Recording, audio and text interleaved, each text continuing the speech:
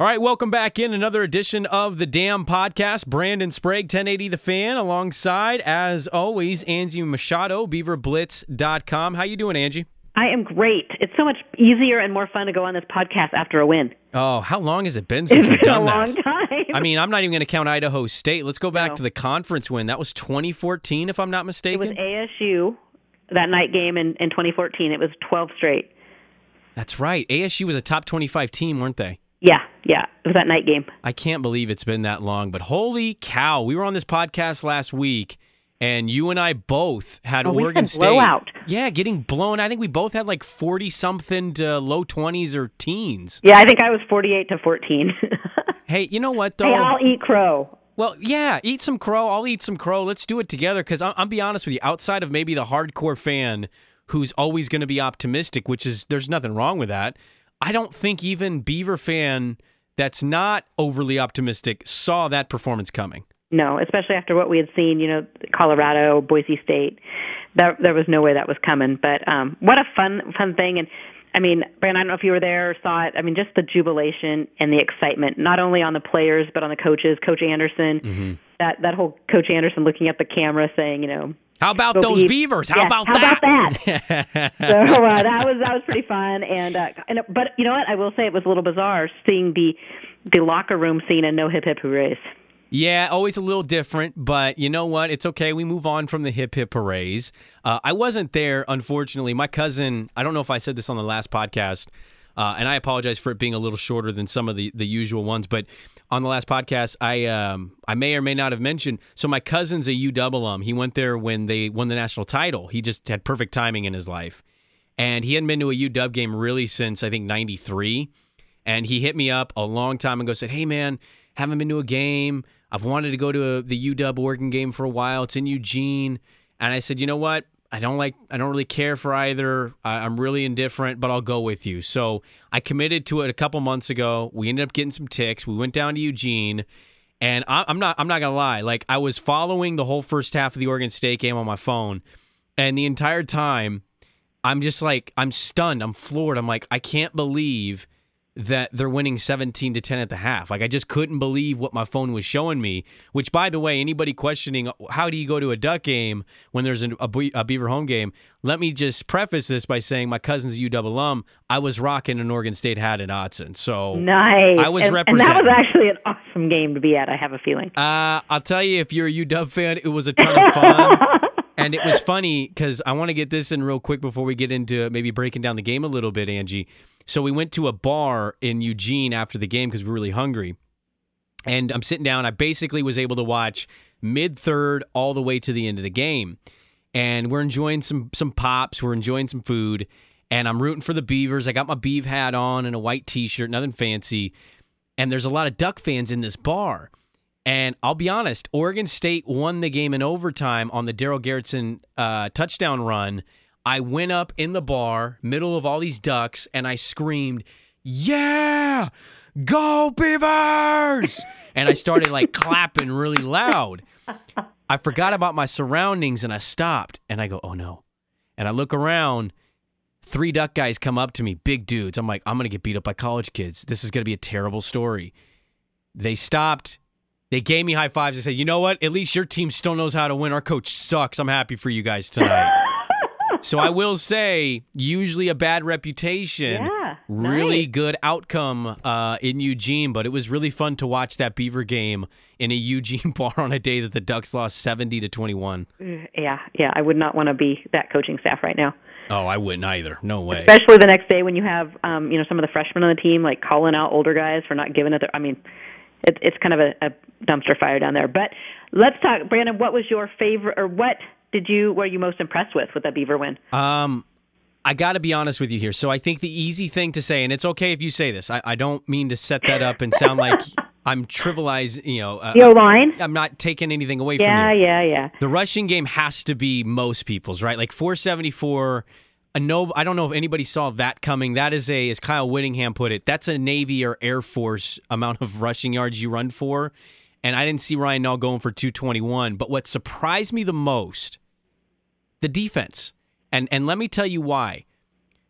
Davis Webb didn't do anything. And California is traditionally a really good passing team. Now, I know they gave up 44.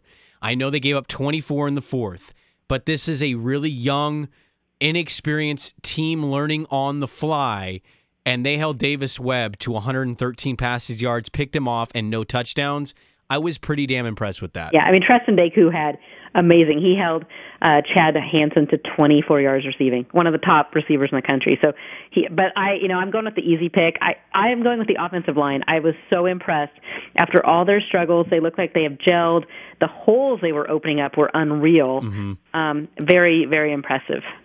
Yeah, and that's a thing that I think a lot of people going forward, and we have some damn questions we'll get to a little later, but just the ability of that offensive line to create that space. And Ryan Nall's a good running back post-contact, very physical player, but you need a really good, steady, consistent push on that offensive front if you want a guy to go for 221 on 14 carries, by the way. 14 carries and 221 yards. Garrettson, 105 on 10. Art Pierce had a good game, 13 and 58 and a touchdown. To do that, that's not just the running back. The offensive line, who has been much maligned this year, deserves a ton of credit. And I'm going to give – I actually watched this game 3 times. So I watched it twice. I watched the second half, and then I went home and I rewatched it on Sunday morning. Yeah. So we watched it Sunday and then Sunday night again. How about the wide receivers, too, and their blocking? No doubt about that. Seth Collins looks like a linebacker in a wide receiver body. I mean, so Ryan Nall's big, long touchdown run in the start of the second half. Seth Collins came out of nowhere and blew some guy up. And then just the team aspect, Victor Bolden came from complete other side of the field and caught up. I mean, he wasn't needed, but he was there just in case he needed to block a guy right at the end. But just an all-around team effort. And we didn't even see one of the Beavers' best players in Nick Perepsky. Yeah. No, and I think that's that. Look, Nick Perepsky has been money. He's always going to be money for them this year. That's a good thing. We don't want to see Nick Perepsky. We don't. We want to see that offense getting first downs and putting points on the board. I'm glad you brought up the wide receivers, though, because when I rewatched it on Sunday and you watched the first half all the way to the end, that really did stick out. Now, the numbers... Yeah, it didn't stick out to me when I watched it the first time. Exactly. But I'm with you on that. Getting home and watching it, I was like, whoa. I mean, I actually was like rewinding it a couple times and actually showing my 8-year-old who plays football, what to do and what not to do. The proper blocking techniques and how to stay active. And that's where I'm with you, Angie, was... Victor Bolden, 4 for 28. Seth Collins had 3 and 20 and some change. Like, they didn't put up gaudy numbers. They didn't do a lot in the passing game. Darryl Garrettson actually didn't have a good night at all. But you know what they did is they stayed involved. And I think that is the biggest thing. That's something that Gary Anderson has been preaching about, is we need guys that want to step in and they want to play. And that doesn't just mean being what your position usually asks you to do by being Victor Bolden, having 10 catches, 100 yards, and a touchdown. That is, all right, it's not going through the air. What's a way that you can contribute to this game? Exactly. Yeah. And I thought that was so important for the way that they were able to establish those long runs. And I'm glad you pointed it out, because you're right, Seth Collins looked good. Victor Bolden was active. Like, they just looked like a hungry team. Yeah. And after that Colorado game, that felt good to see. Yeah, because that could have gone it could have gone the other way, and you could have had guys moping and dropping their heads and not. So the fight was there, and I've been on a couple different radio shows. I was on your show earlier in the week, and I was in Salt Lake City on a Salt Lake City radio show too. And I think the biggest thing for the Beavers right now is they needed that confidence, but it also goes to show what the coaching staff has been telling them for a year and a half, and it validates what they've been doing. I completely agree with that, and I think it's really important, too, to add on to that. It's important for Gary Anderson and this staff. We all love him. We all, we don't love him, but we love him as a head coach. You love him, Brandon? Yeah, I think I love him. After that whole go Beavers, how about that? I think I'm in love. But no, I think we love the idea of him being the coach and trying to build this thing into the way that he kind of foresees it in the future. But you also want to see the results, right? You want to see the change or the occasional show up. And I thought going into this, they got beat down by Colorado. Cal, I knew they were coming off a big win, but they're such a good offensive team. It was tough for me to see them bouncing back in this game. I kind of looked forward to the Arizona game more. But to watch the response, I mean, he's been preaching, we got to execute. We're not that far away. Trust us. The players showed it. They were right. They were proven right. Like, they weren't as far away as we thought. Cal, to me, is still a good team. I know that's a bad loss for them. They're still a good team in the Pac-12. I thought it's money. I thought it was so big for them to have that performance, to bounce back with that coaching staff. I think it just goes into a deeper level of showing you how committed the players in this team is to what Gary Anderson and that staff is preaching. And youth, I mean, we had another freshman, Joa Robinette, burned his red shirt and played. He started, and I saw Joa on so many plays, fun to see. And this week we probably will see a couple more freshmen, Anjay Hughes-Murray and Shemaiah Whitson. It sounds like we'll be playing this week. So I know there's a question about some of that down the road, so we'll get to that in the questions. But the youth, and we've had this discussion in the Lodge at Beaver Blitz. Yeah, it's great, a win, but you have to remember where this team is, and you can't be down on them if they have a bad game. This is building step is a huge step forward and a step back possibly, and it's going to take a little time, but I think it was a huge jumping off point. Yeah, I thought that was so important for them, and seeing the growth going forward too. Like maybe the Utah game, which we'll talk about a little later on in this podcast. Maybe the Utah game is a game where maybe they come back to earth a little bit, and I know the weather's going to be bad, but you're playing on turf, so it's really not going to be too nasty in terms of the field you're playing on. But Utah's a very, very good, they're a very disciplined team. I talked to Kyle Whittingham today on my radio show as we record this on Thursday, and I think they're going to be pretty focused coming into this thing. Oregon State played them pretty damn tough last year at Utah. So, maybe it's not going to be this next game that they instantly bounce back and continue to compete. They're nowhere near where they want to be. You know what I mean by that, Angie? And completely. I think that's an important thing to always keep in mind here is the win feels so good. It does. To talk about this on a podcast and not talk about, hey, Colorado won by 100 points. It feels great. But let's also keep in sight that the team's not that great. They're not close to where Gary Anderson wants to be. They're going to lay some more eggs as the season goes on.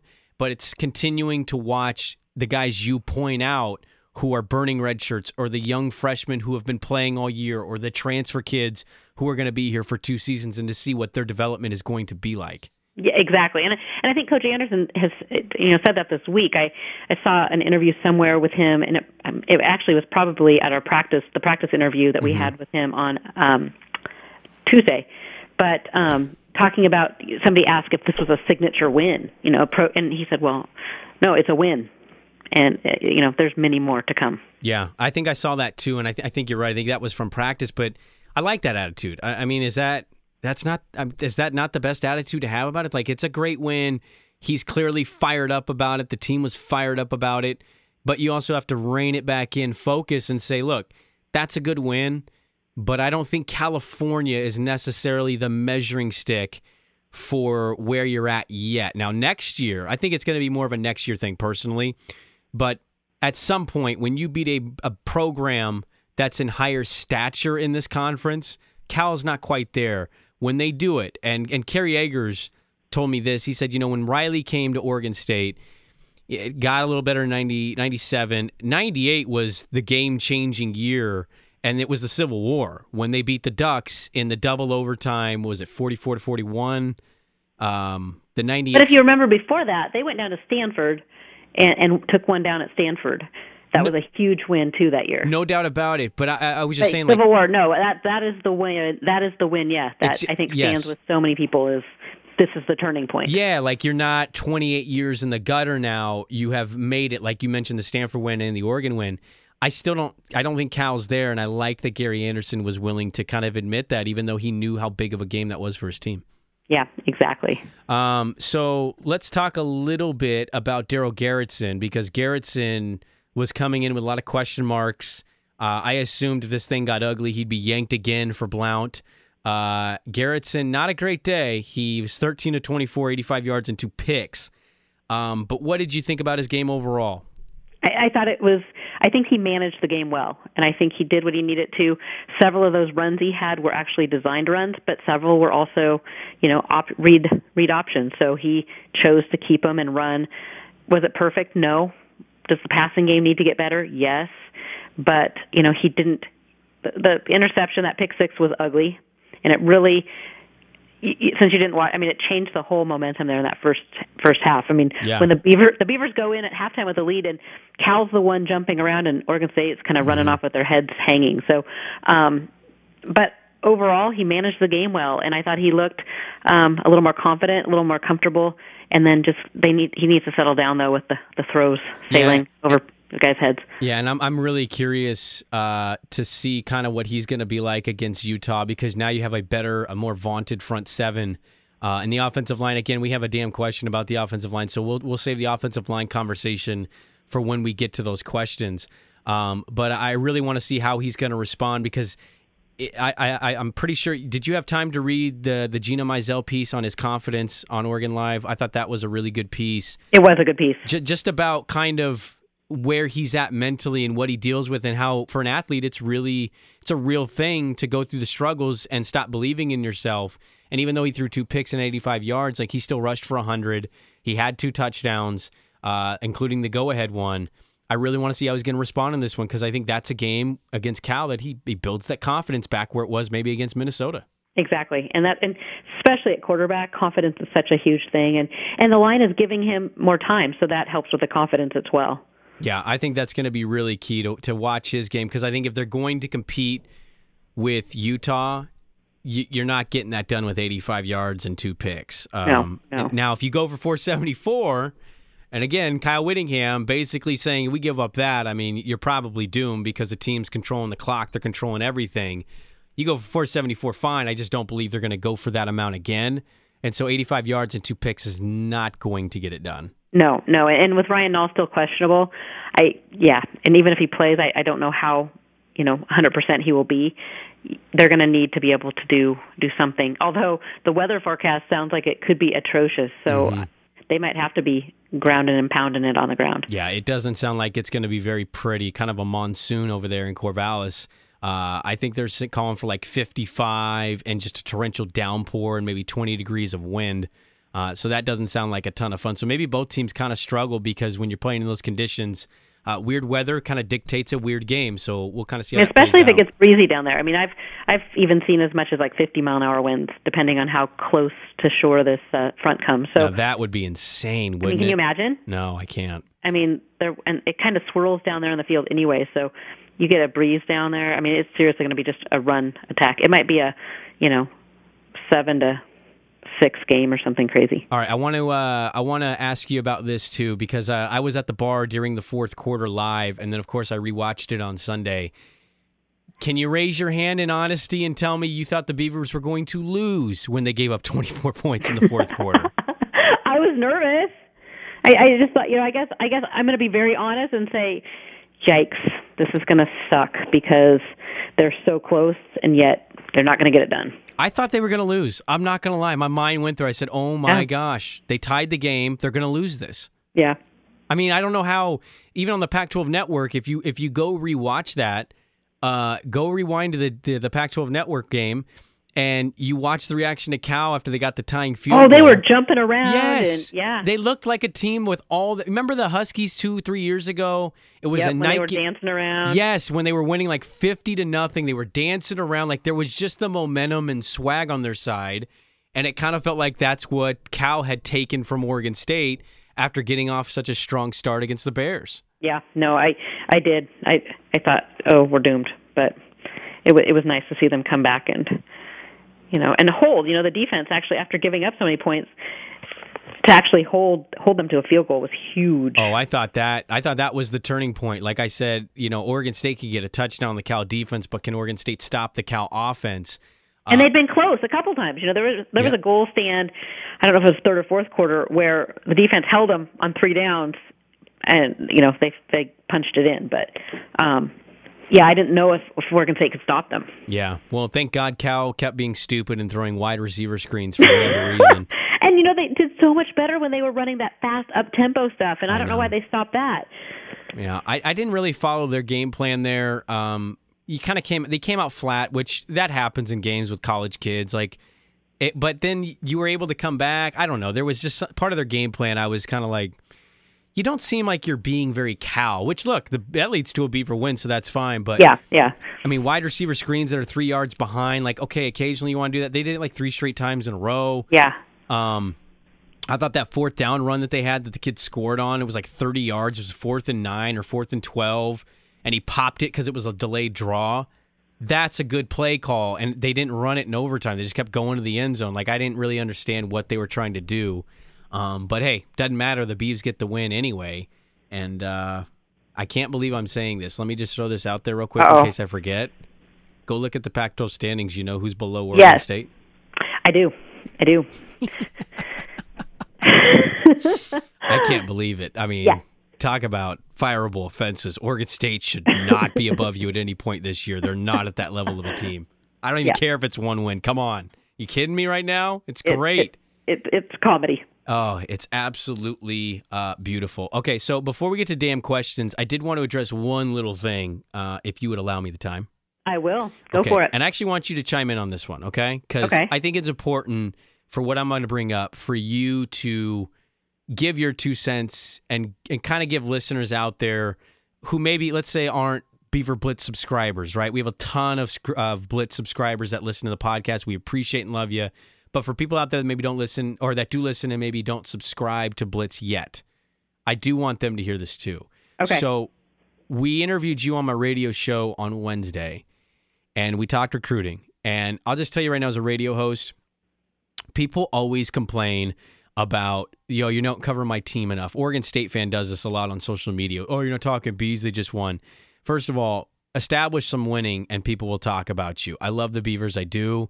I'm in the ratings business. I'm in the what do people care about business. And I'm telling you right now, we do Oregon State segments. We'll get 3 people that will text in. We do Duck segments, and I will get about 150, including 10 Beaver fans, texting in. People care about the Ucks. I know you don't like to hear that, but they do. So I have to do a lot of reading. I read about Oregon, Washington State, other Pac-12 schools, NFL, baseball, basketball, obviously with the Blazers. I do a ton of reading. So we have you on the show, and I asked you a question about a JC transfer named Craig Evans, and I couldn't remember where I'd seen it, but I, during the interview, asked you, hey, I heard about this Craig Evans kid, and I saw somewhere, because I can't, if I don't remember some, usually I'll say that, which I've done it a million times on my radio show. I said, I saw somewhere that this kid is attached to another player. And immediately I got on social media and I get people that are like calling me out saying I'm trying not to credit Andrew Nimick of the Oregonian for the work that he did on finding that story. And that turned into a whole back and forth with me and Nimick, and he wasn't mean about it. We had a back and forth. He thinks I genuinely kind of was blatant about it. But I would just like to clear the air now and say, guys, if you don't work in radio, please shut the bleep up, because until you walk a mile in someone's shoes and do what they do, you don't understand. And point blank, I have no problem saying, hey, Angie, have you heard what Andrew Nimick has? Because you have always been honest on this podcast when we talk about recruiting stuff, or even if we talk off the air or on the radio show about, oh, yeah, I did see that, and this is what I found out about that. And I just never have believed that it's been this in this business of protecting Blitz to the point of saying I can't even say Andrew Nimick's name. I thought that was an absolute joke.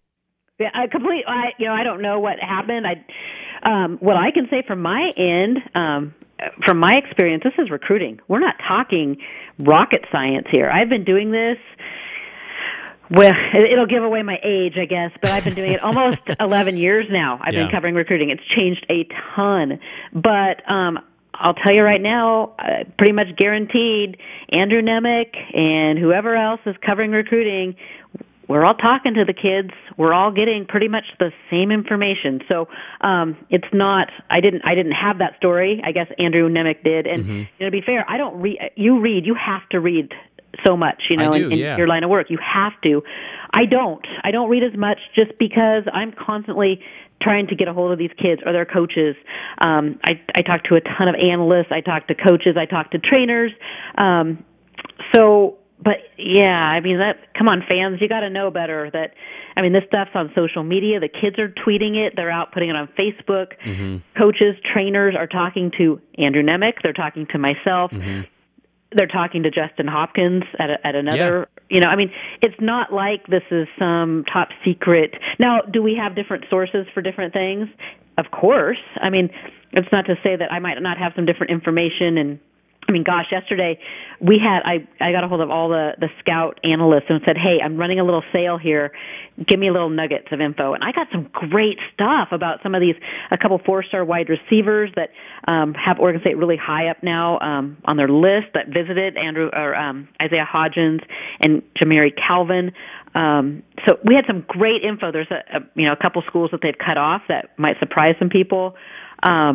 But no, honestly, at the end of the day, we're all basically talking, a lot of the same people. And, it sets maybe Blitz apart is, for me, in my opinion, is our community and the lodge. It's the members' message board, and so many great discussions take place there. And it's a place where Beaver fans are just having that banter back and forth of it. You feel like you're sitting around the same people at the games, and you're being able to say, hey, what's going on with this, or what's going on with that, or we have Peter Osborne that he seriously watches the film and breaks down every offensive line play and grades each lineman. So we have a trench report. Mm-hmm. It's making me a smarter writer, a smarter fan to watch the offensive line. Or, we have Jeff Perry who does baseball. I can't even tell you how many hours he spends, breaking down some of this baseball stuff for our members. So, for me, that's what kind of sets us apart. I didn't mean to turn this into a Blitz commercial, but no, yeah.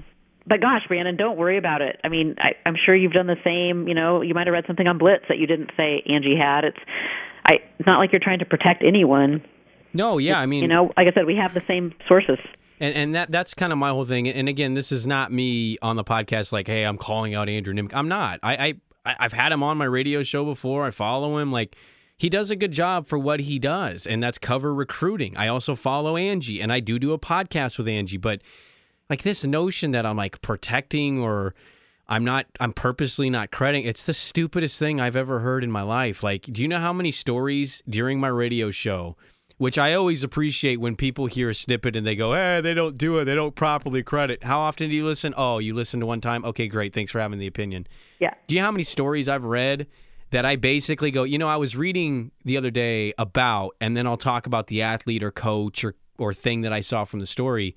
It happens. It happens. Like, if I see a story and it's, I just saw it, like, I'm going to remember some of the stories. I'm going to remember where I saw other things. Twitter, Facebook, websites. I can't tell you how many different outlets there are now as a radio host to where I'm always checking all of these things. And sometimes this information gets bundled up into my mind. And if I would have remembered yesterday interviewing you, you wouldn't have been like, oh my God, you mentioned Andrew Nemec, I'm going to hang the phone up.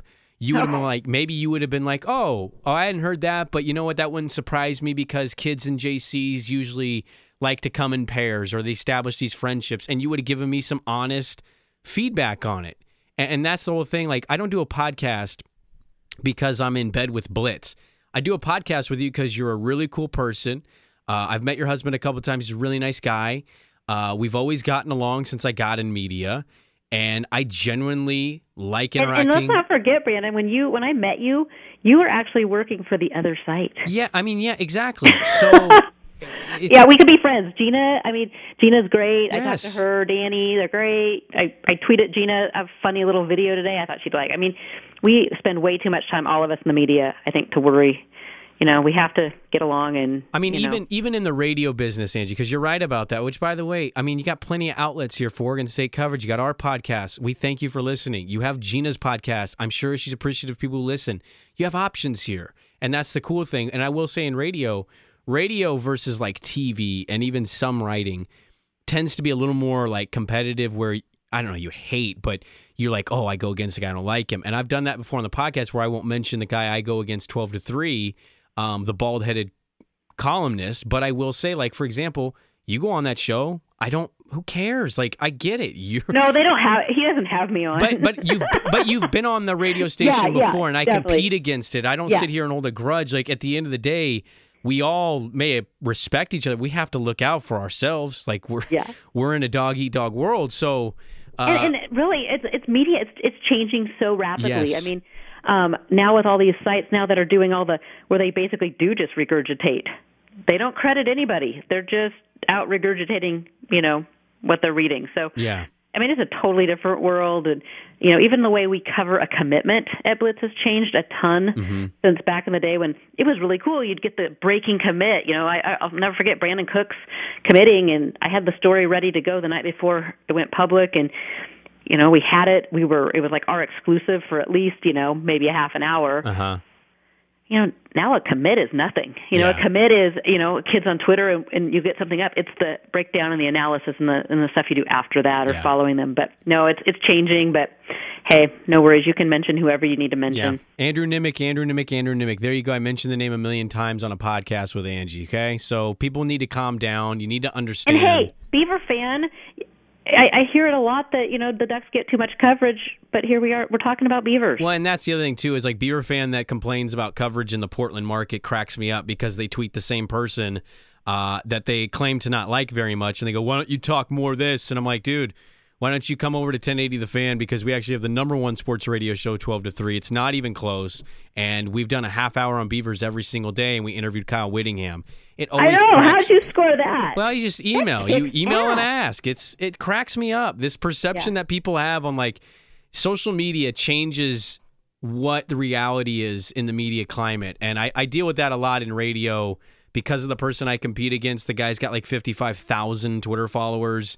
He's a columnist for a newspaper. Like people think that's the go-to. And I mean, I'm not saying this to like just brag. I'm just saying the reality is it's not even close. Like people don't listen to that show.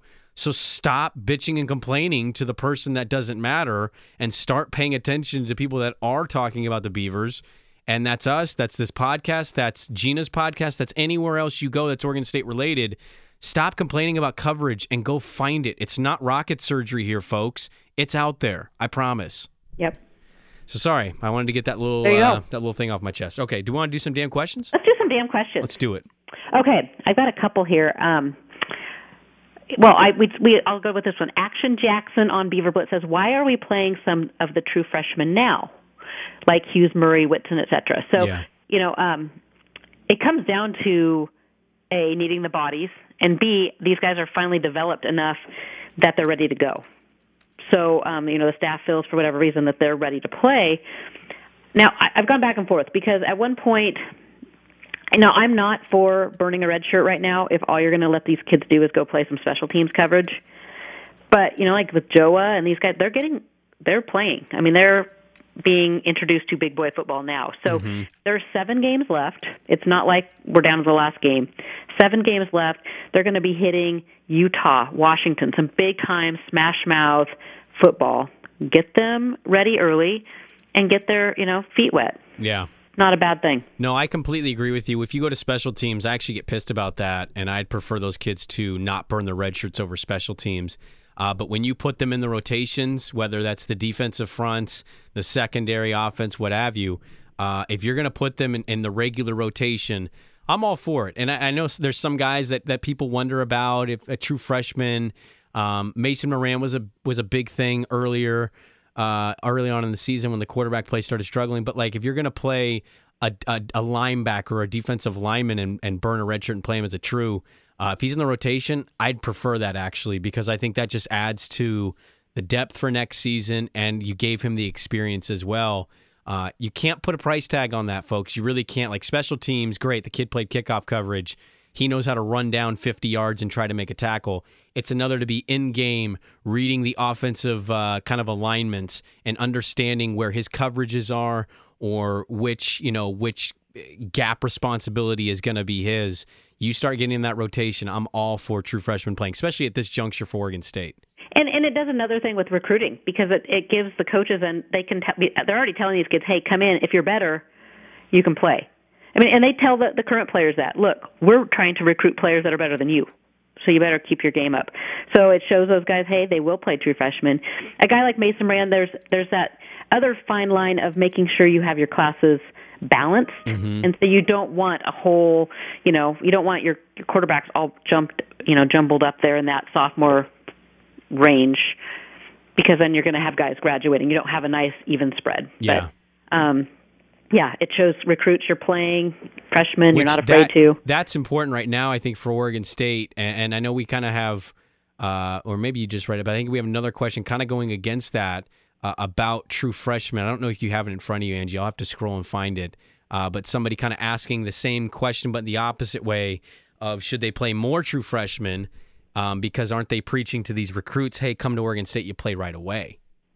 Yeah, I mean, that's a good argument. Okay, I'll go scroll for it, but Okay, here's wait. one from What in the Blue Hell, OSU. Okay. He says, solutions to the non-existent vertical passing game. And does this place Moran as the front runner for next year based on Darryl Garrettson's inability to be accurate?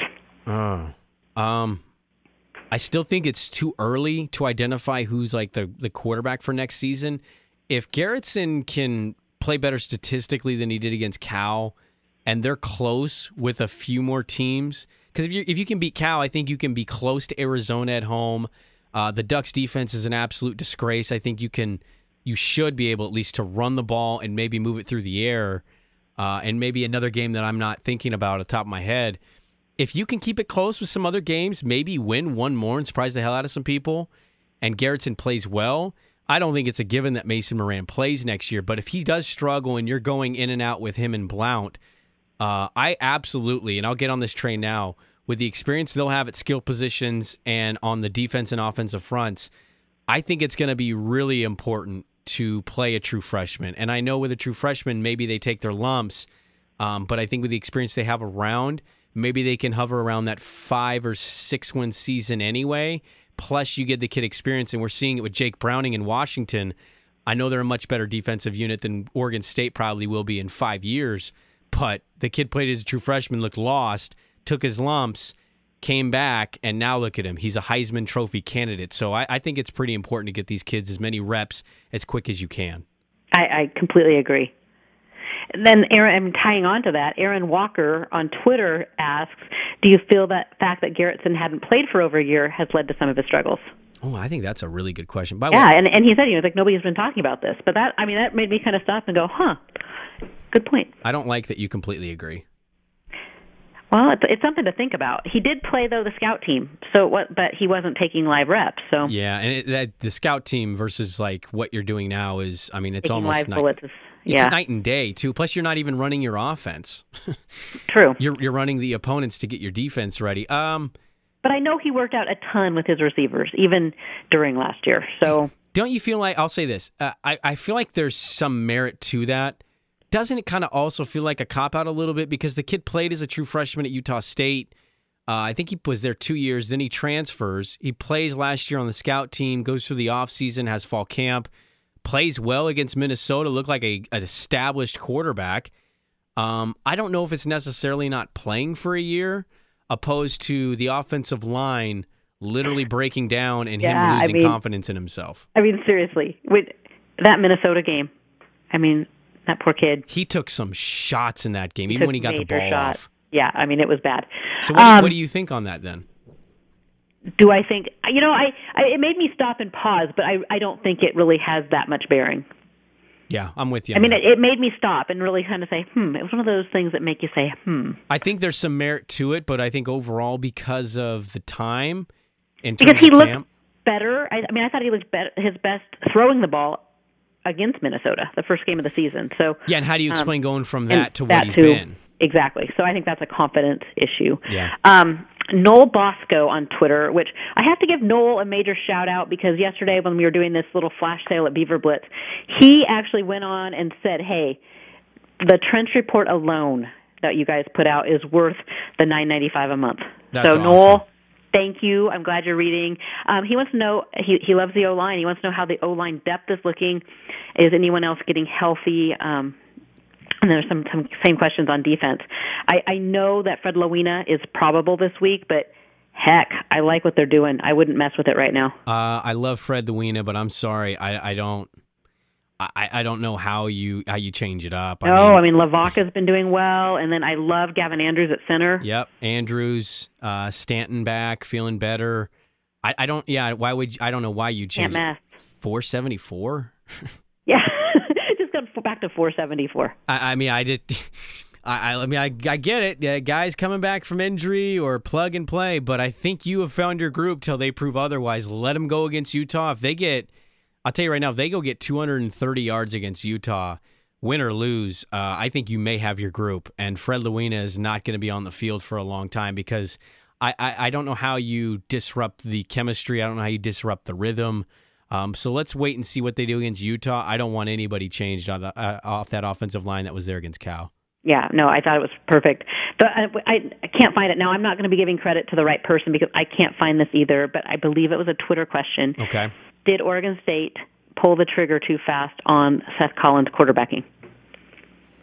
I'm going to say no. I got that question. I want to find where's the credit for that. Because my problem with that is not that he is a special athlete. We knew that when he was a quarterback last year, but that's from Aaron Walker again. Yeah. Okay, Aaron Walker. So, yeah. I think he has the potential to be a very special wide receiver. Like I said, watching him block, he's still pretty raw, but he's such an amazing athlete and such a competitor.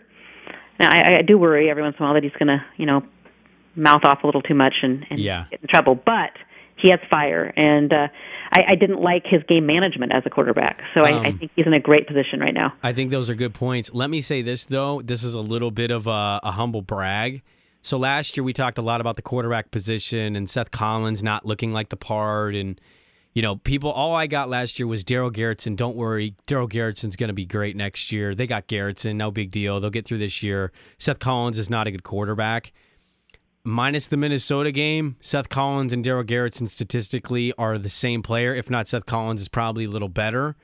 So I'll say I don't think they pulled the trigger too fast of pulling Seth Collins because I don't think he's a natural quarterback. But I've also not been impressed with what they've replaced Seth Collins with. But I can't argue your point on wide receiver. I don't know how you've watched him play, seen the great catches, seen the downfield blocking, the speed, the athleticism, and you want him to play any other position than what he's doing. It's just frustrating that they can't get the ball to him in their hands and to him more often. Yeah, I agree. Okay, so I got one here from Freezer12 on Beaver Blitz. He wants to know, now that we're a few games into the season, what are our revised predictions for the Beavers? Ooh. So let me pull up their schedule real quick. And then what Beavers do you think are most deserving of Pac-12 honors at this point? Oh, that's a deal. Treston Deku. Treston Deku is a no-brainer first-team All-Pac-12. He is, I was reading Pro Football Focus does college work too. He was 2 weeks ago, he was the number one cornerback in college football in terms of what he's giving up in coverage. And I can't imagine that he was moved at all after the Cal performance. So Treston Deku's not just been the best cover cornerback in the conference. He's been the best cover cornerback in college football. And by the way, that's including Jabril Peppers from Michigan. So Treston Deku is a no-brainer first-team All-Pac-12. Amazing. I mean, just what he's done. Porepsky, I think, would have to be in the discussion for Pac-12 honors. I like Porepsky. I think Washington's punter has been pretty damn good as well. Yeah, he's been pretty money. I'm trying to think of Mr. Bolden, do you have him on your list? No. He hasn't. What has he done? I mean, I don't want to be mean, but I don't want to be mean. Outside of that, man, Deku and Porepsky might be their only guys right now. Win-loss wise, what would you change? Would you change anything? What did I think I had him at 5. I think Oregon and Arizona are still within reach. Okay. So that's 4, and I guess this is the swing game. Yeah, because you have Utah, then you're not winning at UW, and then Washington State. Home. That'll be interesting, but they've kind of come along as of late. Do you know what game wouldn't shock me at this point? UCLA. Yeah, I was gonna say that game for whatever reason, Rosen getting banged up. There's an element of Jim Mora coaching, screaming at people, but not actually making a difference for his team. They wear baby blue. They wear powder blue. Couldn't you see Gary Anderson going into the Rose Bowl and just punching him in the mouth and pulling off an upset? I mean, you could. I'm not going to go there, though. I think UCLA it's on the road. That's going to be a tough one. And Oregon State historically has had trouble playing in the Rose Bowl. But Arizona and Oregon. So that would give you 4, so you'd go down from what your preseason was. Oh, and then Stanford. Stanford's not looking like Stanford. Yeah, but I mean, can't you see them running the ball in the Beavers? Oh, completely. Yeah, because that's what Cal was able to do. They couldn't throw it. All they could do is run it. Yeah. So I guess I think I had 5 wins at the beginning of the season. I have it still maybe at 4. Yeah. But like I said, this Utah game is intriguing to me. But I do think Utah has too many horses. I'll go by their schedule, and I'm not going to try to get wrapped up. I honestly don't think they may finish with not another win. I hope I'm wrong on that on November 26th, which, by the way, I'll have information on a tailgate in a couple weeks. I'll be tailgating for the Civil War if anybody's interested. I'll be honest. I don't think right now I'd pick another win. My preseason was definitely the under on the 3.5 wins. I'll stick to that. Yeah, I don't think it's coming. And then I have one more here from Jump Drive. Jump Drive, we love you. Yep. He's a longtime blitzer. He wants to know if there will be any surprise commitments for the Beavers in February or before. I'm going to go out on a limb right now, and I'm going to tell you all my top guys. Oh, okay. Here we go. This is a you question, by the way. There's no doubt about it. Yeah, this is, and because Brandon doesn't. I know he reads a ton, so he has me on that. But I read a lot and talk to a lot of recruits. You are the recruiting expert on this podcast. That is what I do a lot, talking to these high school football players and junior college football players. So, first of all, big visitor this weekend in Brandon Peely. I don't know if you've heard of Brandon Peely, Adam, but if you haven't, you need to. He moved down here this summer from Alaska just to kind of pick up his recruitment a little bit. He's a big-time D tackle. He plays at Westview out in Beaverton. Okay. So Ryan Atkinson, Alex Lindencole, and James Dockery are some of the coaches there. So there's some Beavers there. You will get those guys if they're going to remain the coaches. Yes. So I know Dockery too well. This Brandon Peely kid, I not even heard of him. First game of the season, I go to Sherwood. Wanted to go check out Josh Bocut and David Morris. It's in my backyard, so we go. This Brandon Peely is amazing. Athletic D tackle, moves well. Coach Anderson and Coach Woods happened to be at the game. The kid got an offer the next day. Jeez. So super good. He is visiting this weekend. He has to be one of the Beavers' top targets. They're not getting Marlon Tuipulotu, the big D tackle out of Philomath. He's going to Washington. So this is the Beavers' guy. I mean, USC just offered recently. I've heard it's down to Oregon State, Washington, and USC, but Washington has not offered. So this is going to be a big weekend for Oregon State with that one. Craig Evans, we were just talking about him at the JUCO Arizona Western, and then Keyshawn Nixon, who has always kind of liked the Beavers, kind of been back and forth, but now that Craig's in the mix and has that long relationship with Coach Chad and Coach Anderson and the crew, those two are both super important.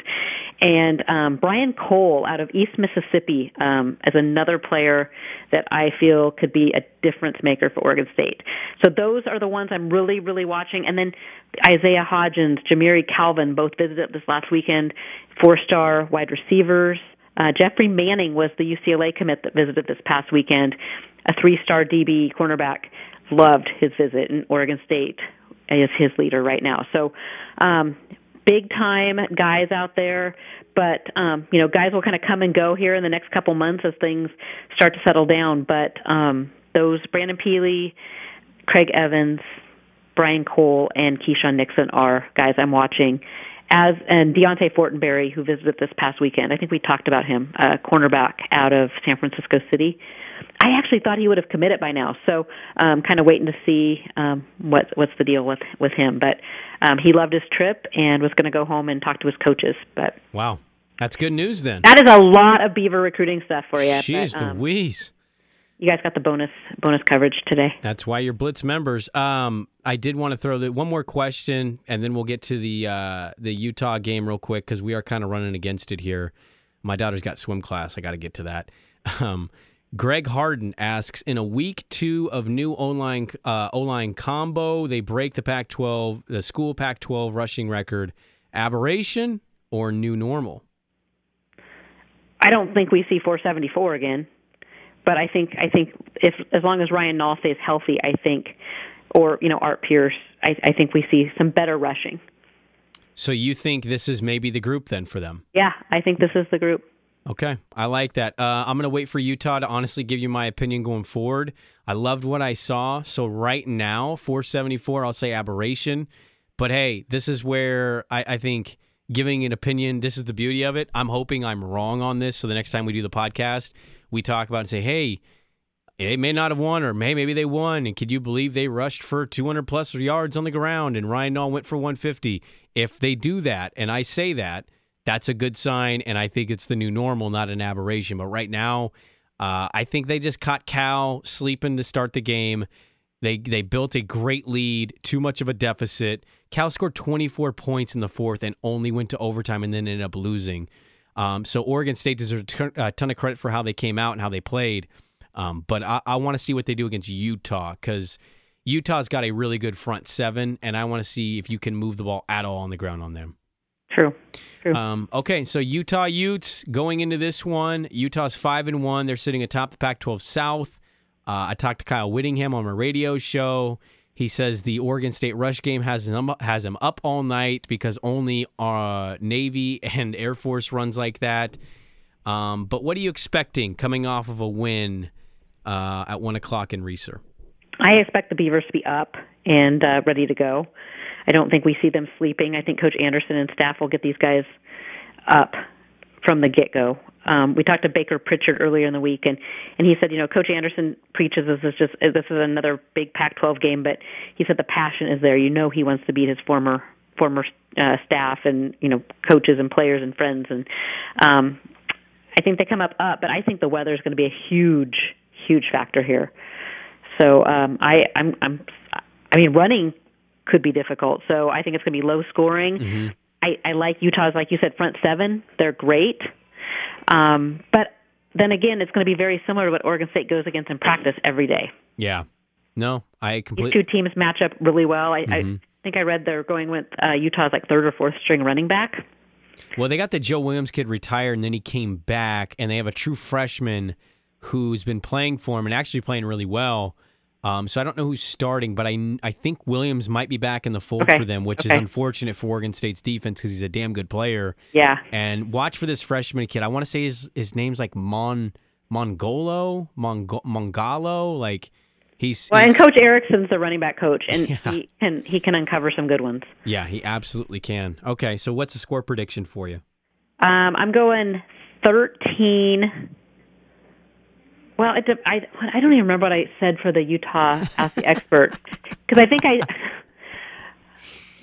should probably stick with one, shouldn't I? It's okay. Give two. I mean, we're depending on I'm talking to you, so it's going to be this. Yeah. And I'm talking to. Okay, what's your prediction while I find mine here? 'Cause I'm gonna stay. So I actually think the weather is going to suck. I don't think it will be quite as bad as we're projecting. I just never trust the weatherman here in the Northwest. I've grown up with them telling me it's going to be partially sunny and it rains all day, or it's going to snow and then it gets like not even a millimeter. So I have a hard time believing it. I'm more of a I'll believe it when I see it guy. I think it will rain. I think it will be a little windy, but I don't think it'll be quite as bad as they're projecting. So I don't think it'll play as big a factor. I think Utah's going to be ready to go. I think the Beavers will be ready to go. I think the first quarter is going to be slow starting, maybe a 7-3 into the first quarter type thing. But I think ultimately that front seven is more vaunted, more tough than Cal's. I think Kyle Whittingham's going to have his team more focused. Sonny Dykes tends to have his teams a little lackadaisical. But I like Oregon State to keep it close until about the mid-fourth quarter point, and Utah to pull away maybe 27, I'll say 13. I'll say 27-13, around kind of where Vegas has it, where it's around a 2-touchdown spread. Wouldn't bet it. Never bet against the Beavers. I learned that last year. Actually, coincidentally, against Utah, because it was a 23-point spread, and they lost 23-12. But I think Oregon State keeps it close. And I just think because of their styles and their relationship, knowing each other as well as they do, both guys have a little bit of an advantage in knowing what the other's maybe tendencies are. Yeah. So I just found mine. My prediction that I sent to Ute Zone, the Scout Utah site. And, I did say that it's hard to predict right now because of so much inconsistency, but I went with Utah winning 24-18. 24-18. Wow, that's a pretty damn close game. So that's what I went with. I'm not going to have 57 predictions. I'm going with my one prediction. Okay, I like it. I like it a lot. Anything else you want to add? That's what I've got. I think it'll be a good game, and Go Beavs. I agree with that. All right, so we got our predictions. Hey, we were wrong last week. I'm pretty sure most people are pulling us for to be wrong again. I can't even begin to tell you how incredible of an upset it would be for Oregon State to beat Utah. You talk about program-defining wins. I think it'd be hard for me not to buy into that. That's it for Gary Anderson. So BeaverBlitz.com. Go check out all the latest on the recruiting. Good practice reports. Yeah, we'll have, if they win, I'll just throw this out there. If the Beavers win on Saturday, check out social media or check out Facebook or Twitter, and we'll be running a promotion. Oh, okay. So that will happen. And then also, you guys better go check out Brandon's interview with Whittingham, because that's going to be good. Yeah, I just tweeted it out at Brandon Sprague. Go check it out. It's really good stuff. Kyle Whittingham's one of the best interviews in the Pac-12. Really honest. I talk about his relationship with Gary Anderson, what's keeping him up at night versus Oregon State. He talks about his team playing in a monsoon. And I also bring up the fact of how come his name, or what's it like when your name does get brought up for another job. He's a damn good football coach, and there's going to be a lot of programs looking for a new guy. So go check that interview out. Follow Angie on Twitter at Angie Machado1, BeaverBlitz.com. I'm Brandon Sprague at Brandon Sprague on Twitter. 1080 The Fan, Dirt and Sprague, noon to 3. We'll check back with you guys next week and see if Oregon State can contend, if not pull an upset, against Utah. Go Beavs.